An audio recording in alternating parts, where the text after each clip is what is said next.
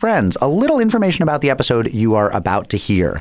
Over Christmas, I traveled to England to attend a conference called Limmud, Limmud, in Birmingham, England, which is a big convocation of a couple thousand Jews, most of them British, but also from all over the English-speaking world and France and Israel and all over, where they come together for close to a week, and they have classes and teach-ins, and anyone can teach and anyone can learn, and they eat food and they sing late at night at the bar. And they basically have summer camp, but over Christmas break. And because it's Christmas break, they tell the hotel staff to take the week off, and basically the inmates run the asylum. We did a live show at Limmud this year. Enjoy. Actually, do you want to give the obscenity warning? What's the obscenity warning? It's where you say, might say something that involves, we might swear if there are kids in the rooms, get them out. You can be whatever. Yeah. Right now? Yeah, go ahead. Oh. Yeah. This is your obscenity warning. If there are children in the room, please give them earmuffs or escort them elsewhere. Oh, that was good. She did something new with it. Thank you. The earmuffs. All right. Yeah. Hello, J. Crew. We are live from Limmud. We're at Limmud in Birmingham, England, which is the most beautiful place in England by far. I've been sending my wife. My wife did a year at Oxford, and so she knows Oxford and the Cotswolds, and so her image of England is entirely, it's entirely out of Edwardian novels. And I've been sending her pictures of the malls and the malls. Yeah, they have a Starbucks here. They do, and it was closed. Yeah. So they're basically torturing me. It's also I think we're in the birthplace of Ozzy Osbourne, right? Isn't he a Brummie? Yeah. So locals are nodding. High culture. Stephanie Butnick is on a beach somewhere, and Liel is in the beach of his mind. So my guest host today is Sarah Kligman. I'm the best they could do. No, that's not true. Sarah. Thank you. Sarah's a storyteller, writer, and co-founder of Challah Hub, which makes over 50 different flavors of home-delivered challahs in the greater Los Angeles area. We do. She's also the host of the podcast, What's Wrong With You? Tell us I've listened to a million episodes, but sum it up for me. So What's Wrong With You? In each episode, I interview one guest, and I ask the same series of 4 questions. It's essentially helping successful people tell stories about times they failed and what's wrong with them. So each episode is 4 questions. The first one is, what's wrong with you? The second, I ask them to tell me about a time they failed. The third, I say, if you could go back in time and tell yourself one thing, what would you say? And the final question is, when does that come up now? When do you think about that moment or that failure or that lesson? Do you want to know when I failed? Yes. My driver's test. Ooh. Yep. 16, I was taken in Chicopee, Massachusetts. Chicopee? Chicopee. Do you know Chicopee, Mass? No. Yeah, I'm from Chicopee? Chicopee, Mass. That's it's adorable. You know Chicopee, Mass? On the way to, you know everything. That's right. You're a Massachusetts boy now. All right. So, but yes, I failed my driver's test, and there was a big party that night, and I was all excited. My parents had other plans. They couldn't drive me to it. I was a junior in high school. There were going to be girls there, and I was going to I was going to tool up in the Plymouth Voyager minivan, and I failed, and I didn't get to go to the party. There's no happy ending. It's like, my friends actually called me like, Oppie, where are you? I was like, failed my driver's test. Was it a clear failure? Like, did you hit something? No. Was it just like little points here and there? It was a fucking absurd failure. There's no other way to say it. It was that I having aced everything, I got into the parking lot at the end and forgot to signal before turning into the space at the Department of Motor Vehicles. That teacher's Who signals sucked. in parking lots? That's ridiculous. I mean, it's like, there's like 3 people raising their hands. You should signal in parking lots. He's right. You should signal in parking lots. Yeah. But I was down to 11 miles an hour. I was just like gauging the space where I was like, I aced this. I'm partying tonight. I will drink a beer. And it's a good thing you didn't get your license. Sounds like you're going to be very reckless. Drink the beer Anyway, so that was my failure. So we're joined by Sarah, and then we have no Gentile of the week because we are in a Gentile-free zone. But let me so Limmud is this Jewish festival. There are a couple hundred instantiations around the world. We're at Limmud Prime. We're at the original Limmud Prime, OG. The original Limmud in England. Is there a Gentile in the room? No, we have Don't raise your hand if so. You said, we have someone who sat next to a Gentile. There's a reported Gentile. Right. So we have no Gentile this week, but we make up for it by having 2 truly fabulous Jews. We have Anthony Mordechai Tzvi Russell, the singer, and we have Gabby Edlin, the founder of Bloody Good Period, which collects period supplies and toiletries for asylum seekers. So this is going to be amazing. But before we get to the guests, I just have to ask, Sarah, how has your Limmud been? How has my Limmud been? Well, I have 2 apples, an orange, and a banana in my Limmud bag. Just in case. Just in case. Yes, I texted my wife. I said, Sid, I'm in England, where even the Jews underfeed you. Yeah, I have to say, I'm very surprised. No one's told me to wear a sweater. It's very hard to get snacks. So the line for everything, I should say, I love Lumud. We love it. We love it. The line for food is 40 minutes long. And then you get to the front and you're in Hogwarts. They're serving you porridge. Yeah. It's very DIY. It's very do-it-yourself, which is the grandeur of Lumud. Sure. But there is no dessert.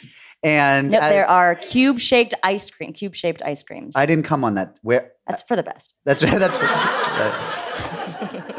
What was the thing last night? Was it cornflakes stuck together with chocolate? Is that a British thing? Yes? Oh, the Brits? Oh. So it's like you guys have mastered like suet and Yorkshire pudding and toasties and cornflakes stuck together with chocolate? Like, it's unbelievable. I guess it's an authentic experience. It's an authentic experience. And at my household, after the kids go to bed, we take out the Ben & Jerry's or the Haagen-Dazs and we eat proper ice cream with proper sprinkles, or we make brownies. I mean, we eat junk food all the time. Yeah. And here they're all on a diet. It's very sad junk food. It's sad junk food. Yeah. So next year, look, just pack our own M&Ms. That's exactly what's happening. Yeah. Candy, I call my sugar a candy, 'cause I am sweet on candy, and candy's sweet on me. Our first Jew of the week is Anthony Mordechai Tzvi Russell. Anthony is a vocalist, composer, and arranger specializing in Yiddish art and folk song, chazanis, and Hasidic nigunim. His work in traditional Ashkenazi musical forms led to a musical exploration of his own roots through the research, arrangement, and performance of 100 years of African-American traditional music. The result of this work is Convergence. And in collaboration with klezmer consort Varetsky Pass, Convergence combines diverse strains of African-American, Ashkenazi, religious, and folk music. It's amazing. The album is coming out in 2018, yes? That is correct. That is correct. Ooh. And Anthony lives in highly Jewish Concord, Massachusetts with his husband. Oh, Lord. You guys doubled the Jewish population of Concord when you moved there. Pretty much. There is a synagogue there. There is a synagogue. But the synagogue probably draws from 10 towns, no? No, there's some Jews in Concord and the surrounding towns, and they go to that synagogue. It's called Kerem Shalom. But my husband is the rabbi at the synagogue in the other town. Acton. So you have the synagogue and the synagogue you don't go to. This is the synagogue I do go to. My husband's, the one in town, I don't go to. So my first question, Anthony, before we talk about music and Yiddish and history is, do you have a word for yourself akin to Rebbitzin? I use Rebbitzin. That's amazing. I like the image of my husband coming home from services and I'm wearing like a head wrap and a house coat and I'm like, oh, darling, I just made this lovely challah. Now let's sit down and eat it together. Are you going to sing Ashes Heil? Does he? Not yet. Not yet. We've recently restarted Ashes Heil, which for those listeners who don't know is it's not a psalm. It's from, is it? No. It's a proverb. Yeah. It's a proverb, and it's a tribute to a woman of valor, whose price is above rubies, and I read it in English. And my wife, before we had kids, we would light Shabbos candles. I would read her Ashes Heil, and she would do this performance art where she would act it out. And so when it says like her arms are strong, she would flex her arms, and it was like and she keeps her maids in girdles, and she would go and cinch the girdle. And then we stopped when the kids were born. And recently I was like, let's bring it back. And a couple of the daughters think it's ridiculous, and a couple of them just love it. They just act it out with her, and they've got she's paying her maids and clothing them warmly in scarlet and cinching the girdles. That's amazing. Yeah, it's kind of neat and performative. So anyway, tell us, in 1 minute, your journey. You were an opera bass, right? Right. I was an opera singer for about 15 years and decided to get out of the opera game. And I had heard the singer in the soundtrack for the movie A Serious Man by the name of Sidor Belarsky. And when I heard his voice on the soundtrack, I immediately thought it was Paul Robeson. Mm-hmm. So I was listening to this low, deep bass voice singing in Yiddish and thinking it was Paul Robeson and thinking like, well, of course it's Paul Robeson. I mean, he sang in many languages. Of course he sings in Yiddish. This is absolutely wonderful. Black people can do anything. But when I had decided to leave the opera and I was really looking for a repertoire, I'd remember that I had heard this voice and I started doing a little bit of digging, and I found out about the singer Sidor Belarski, who was born in the very end of the 19th century and was an opera singer in Russia and then immigrated to the United States, to Utah, actually, to get back to the Mormons. They actually brought him to Brigham Young University to be a part of their vocal department. They're very small city Catholic about whom they'll bring. They brought me to talk to the English department. I mean, it's really, they'll bring you. I mean, if they haven't yet, they're very into doing that. You have to sign something promising not to swear. Well, won't be able to so then go. they really aren't going to be bringing me as far as that's concerned. But he was this amazing bass. He traveled literally all over the world, performing in Yiddish and also performing some of the early kind of art songs of pre-state Israel. And he was kind of internationally famous in a particular milieu of kind of intelligentsia, artsy Jews. So I meet people all the time who either knew him, saw him perform, or their grandparents knew him and saw him perform. So neat. And so then what was you've written about this for Tablet. You wrote a beautiful essay for Tablet magazine 3 years ago, almost 4 now, I guess, about your working your way into the Yiddish repertoire and deciding to get out of more traditional opera. But could you tell us, what were some of the early songs or the early performances where you began to feel like you were making Yiddish yours? All right. So there's this one song called Der Gemorrenigen. And Can you say that again, but like slower? Der Gemorrenigen. Oh, that just feels good in your ears. It feels good in the ears. What does it mean? It means the Gemara melody.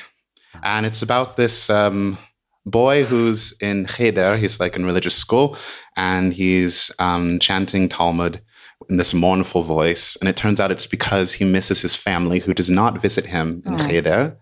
And he feels like a boat without a rudder. That's what the song says. And somehow I felt like the song was about me. So I would get up and I would sing it all the time. And so that was something I felt really connected to. That's really the first song that I thought like I made my own. Let's see, what else is there? How different are the audiences? Oh my God, so different. I mean, people think Yiddish only happens in certain spaces, but I've been very lucky to perform in all different kinds of spaces. In the United States, there's a great upsurge of interest in Yiddish amongst younger progressive Jews. Your Bubby and Zadie are probably pretty interested in Yiddish. So those two groups of people are definitely in my audience usually. This is getting a bit off track here, and I don't mean to make you the expert on all things Yiddish, but we have talked at the Tablet offices about trying to figure out how to name the role that Yiddish is playing in Jewish youth culture today, because it definitely has a queer audience. Definitely. It definitely has a left-wing audience. Definitely. Sometimes it's explicitly or implicitly an anti-Zionist audience. There's qualities of that. There's qualities of that. Like, do you, I don't know, can you put a finer point on it? Like, why the upsurge? What is it about Yiddish that's speaking to these disparate groups? I think that people are reclaiming things that have been said, written, and created in the Yiddish language as a contemporary phenomenon. The things that you can read in that language and experience in that language were written in direct response to contemporary events happening mostly in the 20th century. And yet it's been kind of cast off in the minds of listeners into something that's deeply 19th century or even older, when in many cases it's a very modern language and it deals with modern issues which we're still dealing with today, which is why I think it feels so current and why it appeals to people who are looking for Jewish voices that are saying different things about today. So it's more like it's not like they're trying to bring something like from the past that's like comforting. It's like more of like a modern feel. I think so. You're going to get a different answer if you ask. Right, sure. I mean, because like the guys at Yid Life Crisis. Yeah. I mean, for me, like when I think about like Yiddish, it's just like inherently silly. and like positive. Like I don't, but okay. it's a different. No, not like silly and like a oh my no, more like Like just in my like mind, I'm thinking like, okay, in Yiddish, like, wie sagt man shady off Yiddish? Like, how do you say shady in Yiddish? That's a little shady. I just want to say, like, it's got like lighter pop culture implications. It's a language like every language is a language. Like there are serious things that are said in the language. There are lyrical things that are said in the language. There are funny things that are said in the language. I think if you're American, you do have this idea that like, oh, Yiddish is a language for jokes. Like, right. It's for saying like really naughty words or that kind of thing. Or if I want to curse someone. I mean, the cursing thing is problematic because it means that the Mormons want to invite you to their university. But other than that, it's a language like any other language. What role do the native speakers who in the United States are principally Hasidim, do they play any role in the Yiddish revival and the Yiddish artistic work and production that you and your community are doing? That I don't actually know because I haven't had much contact with Hasidic speakers. There is a community rather of native speakers who aren't Hasidic. Mm-hmm. But I haven't had much contact with that community. I always, when I sing, I like to tell the story before I sing a song about how when I moved from New York to California, New Yorkers said, why are you moving to California? Nobody there speaks Yiddish. You need to stay here in New York where everybody speaks Yiddish. We have people who don't believe in God who speak Yiddish. We have people who believe in God who speak Yiddish and have no desire to speak Yiddish with you. In some cases, that's the Hasidim. So, yeah. Anthony, tell us about Mordechai Tzvi. Okay, so I picked the name Mordechai Tzvi because, I picked Tzvi because I like the name Tzvi. I picked Mordechai because ever since I was a very young child, I had a very strong interest in the Esther narrative. In the Bible, I believe he's like the first person Mordechai is who's called a Jew. The name had a lot of meaning for me, so it was an obvious choice. What happened, though, when I picked that name is I went onto Google to see what other Mordechai Tzvis looked like. None of them looked anything like me. Mm-hmm. They were a very beardy crew. But now if you go on Google, I bet if you Google Mordechai Tzvi, you've taken over the Google search. There's a little bit of, yeah. You showed them. When did you change your name formally? When I converted, I think that was about almost 7 years ago. So there's this like belief in Kabbalah about like when you change your name, you're changing your fate. Yes. I love that idea. How like sometimes really sick people will change their names or like just the symbolism of doing that. So like, was it like a very like, I'm sure in more than one way, it was like a very powerful thing, but like, I don't know, I envy that experience of being like, I'm going to choose this path intentionally and this name and that moment. I guess it'd be sort of an obvious question, be like, so did your life change after that? Like, yeah, I mean, I'm sure. It did because it meant that all of a sudden I was this other person with this other name. But I don't know, there was as much, I think I've been Mordechai Tzvi like since I was born. Amazing. I was just coming into myself. Into your Mordechai Tzvi-ness. Exactly. Yeah. Mordechai Tzvi, would you sing a song for us? Sure. So after about 5 years of performing music in Yiddish, I started about 2 months ago to write songs in Yiddish. And this song is a song that I wrote a few weeks ago. It's the second song that I ever wrote in Yiddish.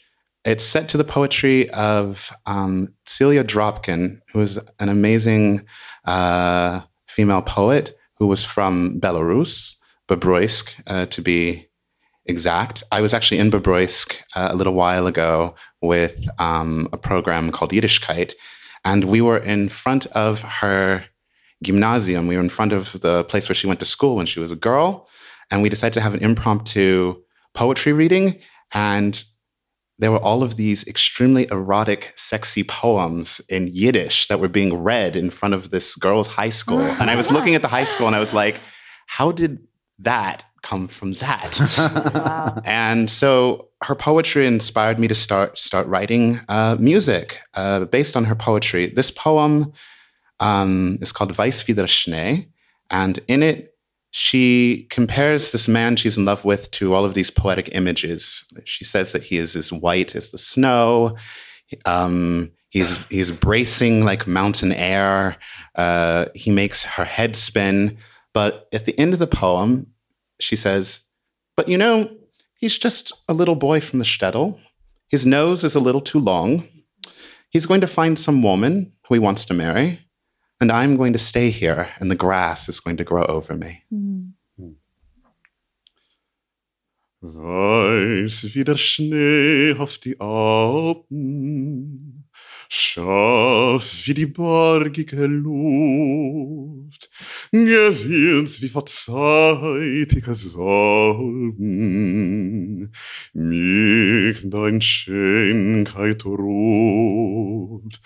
Weil du blendst wie umbarrierte Schneen, verkapst dem Atem wie die zu hohe Luft, und es hebt Modne der Kopf mir und Regen, wie von Prickern verkischuffen Duft. Ob du bist nur ein Kleinstädtel dick Jingul, mit a bissele zu lange Nos, du wirst und ein Kalle Haringul, und auf mir wird wachsen groß. Yeah. Oh my God. Love it. Wow.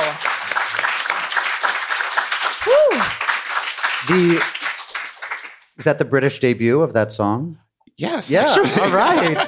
Do we have time Wow. for 3 quick questions for Anthony Mordechai Tzvi Russell? Yeah. Could we have them mic'd? Yeah. Oh, thanks, Sarah. Thanks. This person here. So I was wondering, why did you choose the name Tzvi? I think, if I'm not mistaken, there's a practice where names are attached to specific verses in the Bible. And I was really fond of the verse that was attached to Tzvi, because it was one that I had known ever since I was a child. Unfortunately, I can't seem to remember it. But I think that's why I put together Mordechai Tzvi. The funny thing is that Peter Pan. Yeah. Is there a character called Peter? It's a bit of a stumper. Well, Smee. That's Smee. That's Smee. Oh, but I like the Smee. resonance. Oh, I was like, do children have to clap in order for my name to happen? Like, children, do you want Mordechai Tzvi to sing? Everyone clap. Okay, clap. Okay. Next question. Right. It's a good question, though. Next question. You got that gentleman back there, and then we'll get someone on this side because we don't want to be side chauvinist. Hello. Quick question. Do you sing Chazanot? And if so, would you give us a quick one? Oh, goodness. Okay, so I have sung Chazanos, but I don't, because to me, the absolute sound of Chazanos is somebody with a high voice. And I, as you can hear, I do not have a high voice when I am singing. Occasionally I've sung some Chazanos. I do sing Hasidic Nagunim. They do share some of the same. I can give you a little example of that. Okay. Oh, okay. So this will be audience participatory. All right. So let me think. I have to go through like my Nagunim library in my head. It's like I'm on a phone and I'm going like this. Okay. Can everyone go hum?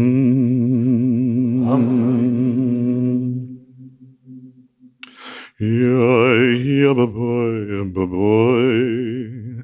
Yeah, boy, boy. Yeah, boy, boy. Yeah, boy, boy, boy. Yeah, boy, boy, boy, boy. Yeah, boy, boy, boy. Yeah, boy, boy, boy, boy. Yeah, boy. Yeah, boy. Yeah. Anthony Mordecai Tzvi Russell, if people want to find more of your work, where would you send them? I have a website, Anthony Russell Bass, that's BASS, anthonyrussellbass.com. There's also Google. I'll tell you, there's not a whole lot of guys in the Black Yiddish game, so I'm easy to find. If you know how to use Google, you know how to find me. There it is. Amazing. Thank you for being our Jew of the Week. Thank you. Wie viele Jahren seinen verflogen, sind ihr bin milder Otado.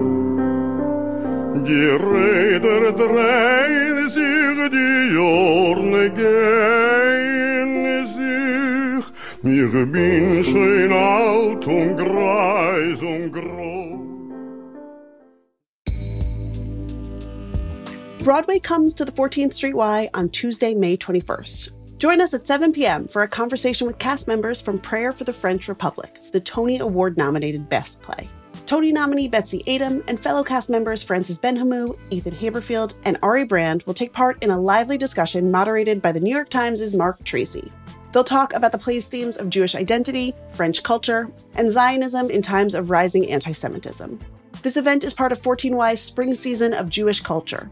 As a Jewish community center, 14Y offers a variety of opportunities for people to discover, explore, and connect with Jewish life. Visit 14streety.org to learn more and purchase tickets to Broadway at 14Y.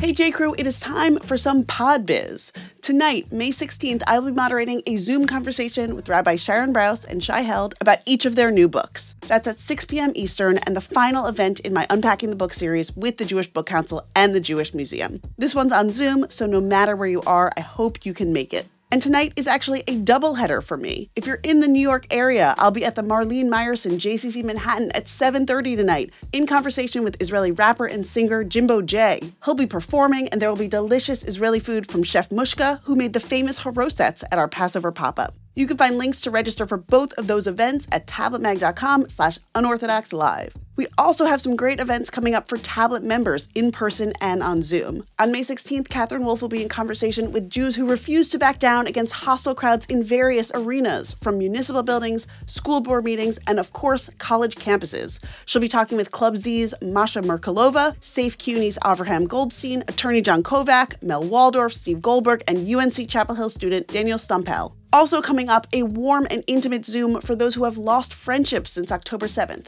That's on May 21st and will be a great chance to connect and meet new people. And on May 30th, an in-person Tablet meetup in Washington, D.C., hosted by Tablet's executive editor Wayne Hoffman and Catherine Wolfe. That'll be at Char Bar at 6 p.m. You can become a Tablet member at tabletm.ag/UO member and get more information about all of these events. Okay, back to the show. Playing the role of Gentile of the Week is our second Jew of the Week, Gabby Edlin. Gabby is the founder of Bloody Good Period, which collects period supplies and toiletries for asylum seekers. She grew up outside Manchester, where she was active in Habonim Dror as a teenager. She now lives in London. Most important, she's one of 4 daughters, like my daughters, who are one of 4 daughters. Apparently, they turn out well. We're all right, yeah. Gabby, get close to your microphone. Yeah, we're okay. Yeah, you don't know how to get close to a microphone. Sorry. There we go. Gabby, thank you for being our second Jew of the Week. Thanks for having me. Yeah.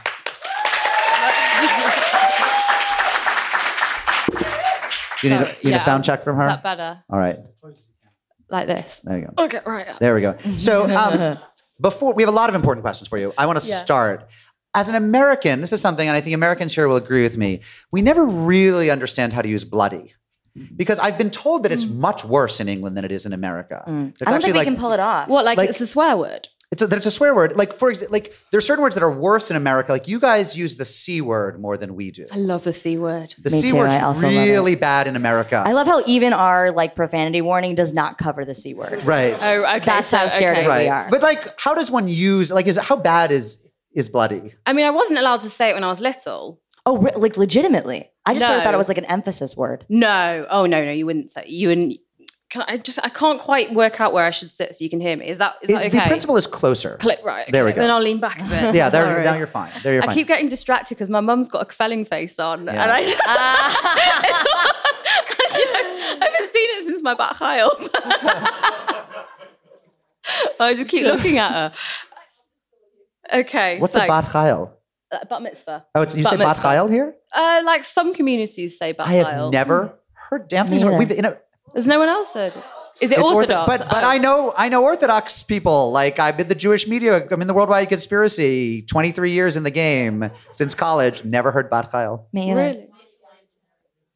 It's Britishism. Is it British? I said the Wow. Eshet Chayil.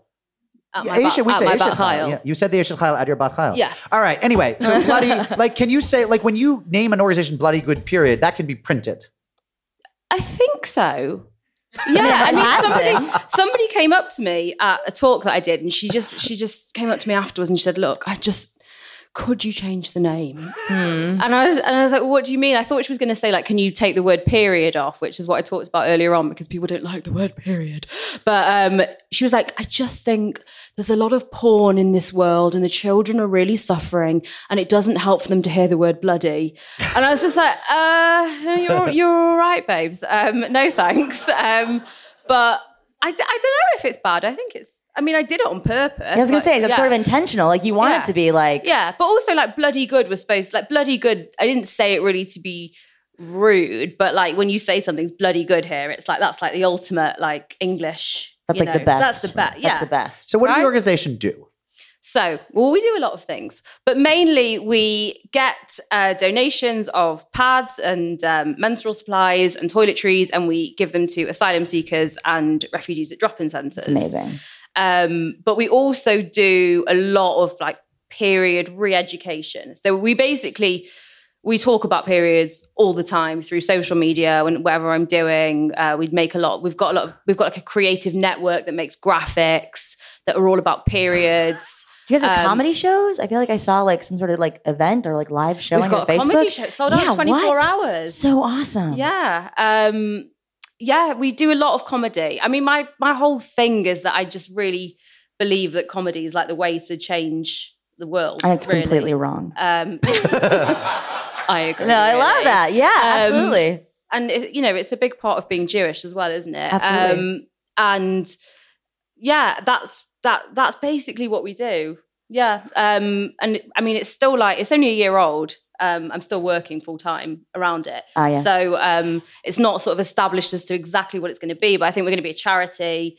And I hope we'll just do lots of like different types of education. Well, because there's been like a really big boom. I mean, especially in the States in like the women's wellness education world and getting people to stop being afraid of the word vagina. I love the word vagina. Thank you. I said blood clots as well in my talk. Ooh, blood clot. I have to say, in an English accent, vagina sounds fabulous. Vagina. It's a South Manchester Jewish accent, though, so it's like vagina. No. It's not as good. The crowd liked that one, you guys. No, I think it's like so important. I love like the branding of what you do. So I work with a Jewish women's wellness organization called At the Well, and we do like spirituality stuff, we do science stuff, but just like having those conversations loud and publicly about. Can you say vagina? Vagina. Yes. Pretty great. Having those loud and publicly, I think, is so important. And the work you're doing, because the menstrual product world is also blowing up. Like you have like Diva Cups, you have things. Are you working with those brands too? We're not working actively with them. There's a couple of brands, like so Frida, which is they're a sustainable, eco-friendly pads and tampons company. We're working with them. I bet those are terribly uncomfortable. I've got to be honest, because if eco-friendly toilet paper is any indication, I don't want my wife or any of my daughters anywhere near an eco-friendly So they're the pad. first ones that are like actual, properly good. They don't splinter. They don't splinter. Right. They don't scratch. Oh, they gosh. don't rub. I'm just going to be honest. I don't want eco-friendly, like what you want I've never for... had a splintering pad, I have to say. I don't know what either. you've been using, but...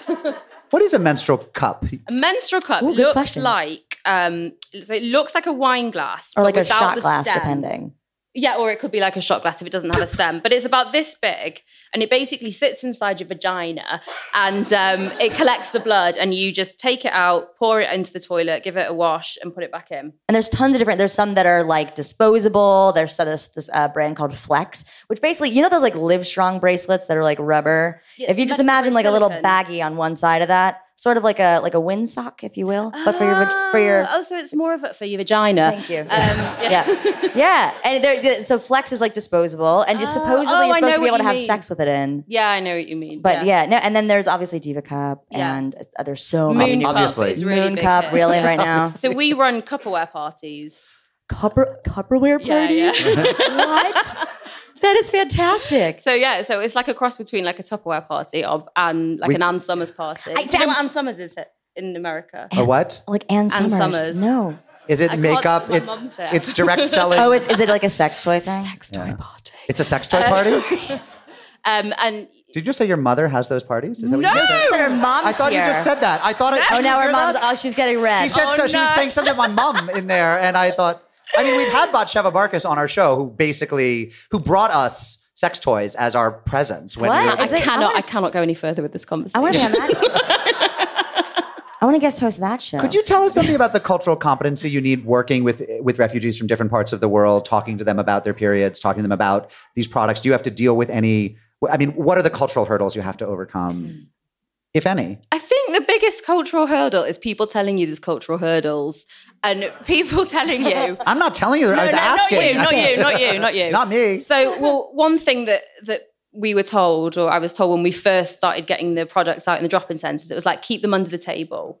These women are very shy about their periods. They don't want everybody in the room knowing. And just something in it just didn't sit right with me. And I was just like, I'm not putting this under the table. Like, I'm not going to just keep these under here so that no one... I mean, half the women there don't speak English. So you know what... You can see on the front of a pack, like, what pad you want. But if I had to sort of, someone at the back's doing the wings, because like Wings, I was right. like, oh, otherwise are we going to have to like go like flap our arms like to look like wings? I once came home from the supermarket with the unwinged pads. Don't get the unwinged. No one wants the unwinged. No. Nobody wants the unwinged pads. I was Nobody sent wants right them. back. Yeah. Yeah. So I was just like, no, we're going to put them all on the table. Well, there's a big problem with period shaming globally. I mean, but even now, I mean, you look at like, oh, you have a little tampon case that's like black and cute because no one can know that you bleed out of your vagina. I think the fighting that period shaming, that ultimately, like, there's some women, young girls who don't know anything about their period until, oh my gosh, all of a sudden they look in their underwear and, oh my God, are we dying? Because people are afraid to talk about it. Yeah, and it's not blue like on the advert. Right, yeah. That was the most disappointing thing. Yeah. Purple. I would have liked a purple Purple would be period. lovely. But, I think a lot of people try and blame like cultural differences on basically what you're saying is you don't want to talk about periods. So the partner that I work with when we do Cupperware parties, she goes into Malawi and Kenya, and she said that all of the men there were like, no, these women don't want this. They don't want this. She's converted thousands of women to menstrual cups. Like, they want it. And the women that we work with, that if you put the pads on the table, they'll take the pads on the table and they will talk to you about their periods. Were these not being provided in sufficient numbers at refugee centers or through social workers? Or? I mean, some places would have a few, but it just wasn't one of the things that was thought of as like, this is vital. Right. We have food, we have water, we have clothes, we have pads. And I think it's because we place the male as the default person, is that we think of anything female as extra, basically. And it's, the women's stuff as well. When actually it's people. So they were giving them like sports betting apps and cigarettes and flasks and stuff, but not... beer, loads of beer. Only men drink beer. Right. How did you develop this interest? Were you when you were 15, like around the time, shortly after your base Kyle, would people have said... Base Kyle. Would people have said like, Gabby's going to go into menstrual education? Or, I mean, I don't know. Mom? Yeah, Mom. Just covering her face and laughing. I love it. You are a shade of red I've never seen. That's astonishing. Wow, sorry, you blush. Mom, I I shouldn't have said you were here. Menopause. That's another thing we need to talk about more. Menopause. Yeah, menopause. Yeah. But answer my question. Yeah, sorry. But answer my question. What was the... Where did the interest come from? How did it develop? So I've always been a feminist. I think I didn't probably call myself a feminist for a good few years, but I was always like a bit of a pain, and I've always like very much like, I mean, I come from a family of girls. I've been to an all-girls school since I was 4. It's always been like very much on my radar. But I went into museum education for some reason, and that was like the anti-feminist work, and that is why it actually pushed me the other way. And I was like, right, I need to do something more feminist. I think menstrual education, menstrual charity. I think it could have been anything, but that just pissed me off more than anything. That I was just like, this is ridiculous. It is 2016 at the time. We're still not talking about this properly. So I was always going to do something to do with women and something that people didn't want to talk about because that's much more fun. Yes. So you might still be figuring this out because your organization is young, but tell me, like, what does success look like in the next, like, couple of years? Like, what's the sort of dream? So I would really like to no longer rely on any sort of donations or purchases from the big companies. I want to be able to, there's so many amazing smaller companies out there like Frida, Flow, and Caloli and Yoni and all of these that basically make these like amazing products like that are not like these splintery, old-fashioned, like typical eco products. They're like really good luxury items and they're like run by women. They're run often by mums who are, you know, finding something else to do because they've been ejected from the workplace or whatever. And being able to rely completely on these kind of products would be like a huge success.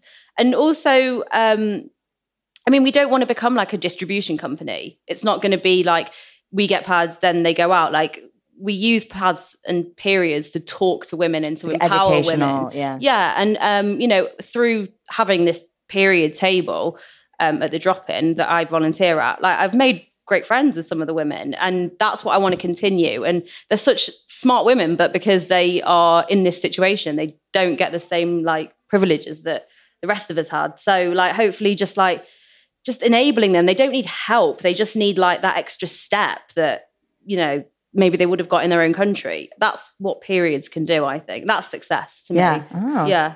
Amazing answer. Gabby Edlin, thank you for being our second Jew of the week. Thank you.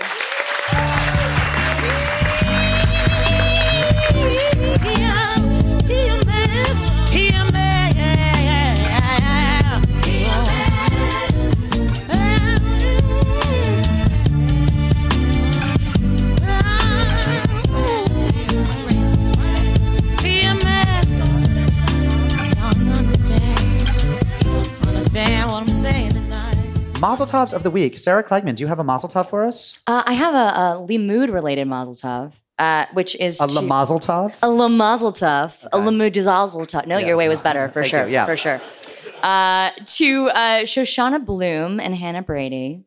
Hannah is heading up a bunch of the programming here at Limud, and they did an awesome panel on curly hair.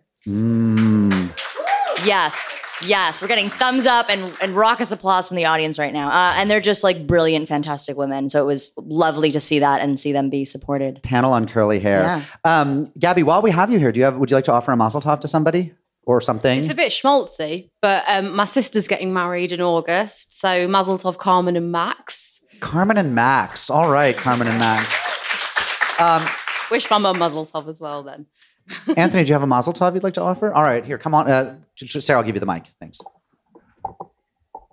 I'd like to offer a mazel tov to Rachel Weston, who is an amazing curly red-haired Yiddish singer who lives in London, who put me up for 2 days while I was performing at the JW3 Center. Ooh, it's like Yid Airbnb. It's like... do we have maybe 3 quick mazel tovs from the audience? Anyone want to give a mazel tov? Birthdays, engagements, bar mitzvahs, bat chayils, yes, in the Michigan shirt. Yes, I'd like to give a mazel tov. Tell us your name and where you're from first. Sure, I'm Kevin Lieberman from Ann Arbor, Michigan. Oh, you've written to us. I have written to you. Yeah. And I'd like to give a mazel tov to my friend Katie Forsyth, who moved to Idaho and gave me a shout out on Unorthodox, and I'd like to throw it back at her. All right, shout back at you. All right. Oh, Graham the tech guru has a mazel tov. So it's a privilege to record the podcast, and I just want to give a mazel tov to the Limud team who put on the conference. So big mazel tov to everyone for everything they've done. All right. This gentleman here is a mazel tov. Quickly, we're running out. Want to get everyone out mazel early. tov to Tanya Buff, who's in Thailand. All right. And we have time for one more. Is there one more? One more mazel tov? I was doing the Nagoon melody, but I'm tone deaf. We have one in the back. My tone is so bad, I'll throw everyone else off.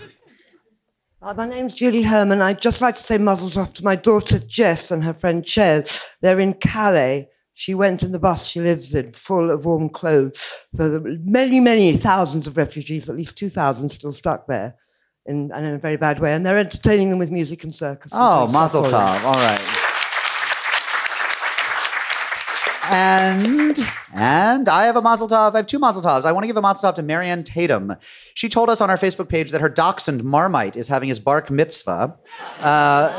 We actually missed the bark mitzvah because we had pre-recorded the nose job episode. So the bark mitzvah was December 23rd. Marmite is now a man, I guess, has been promoted from puppy to full dog.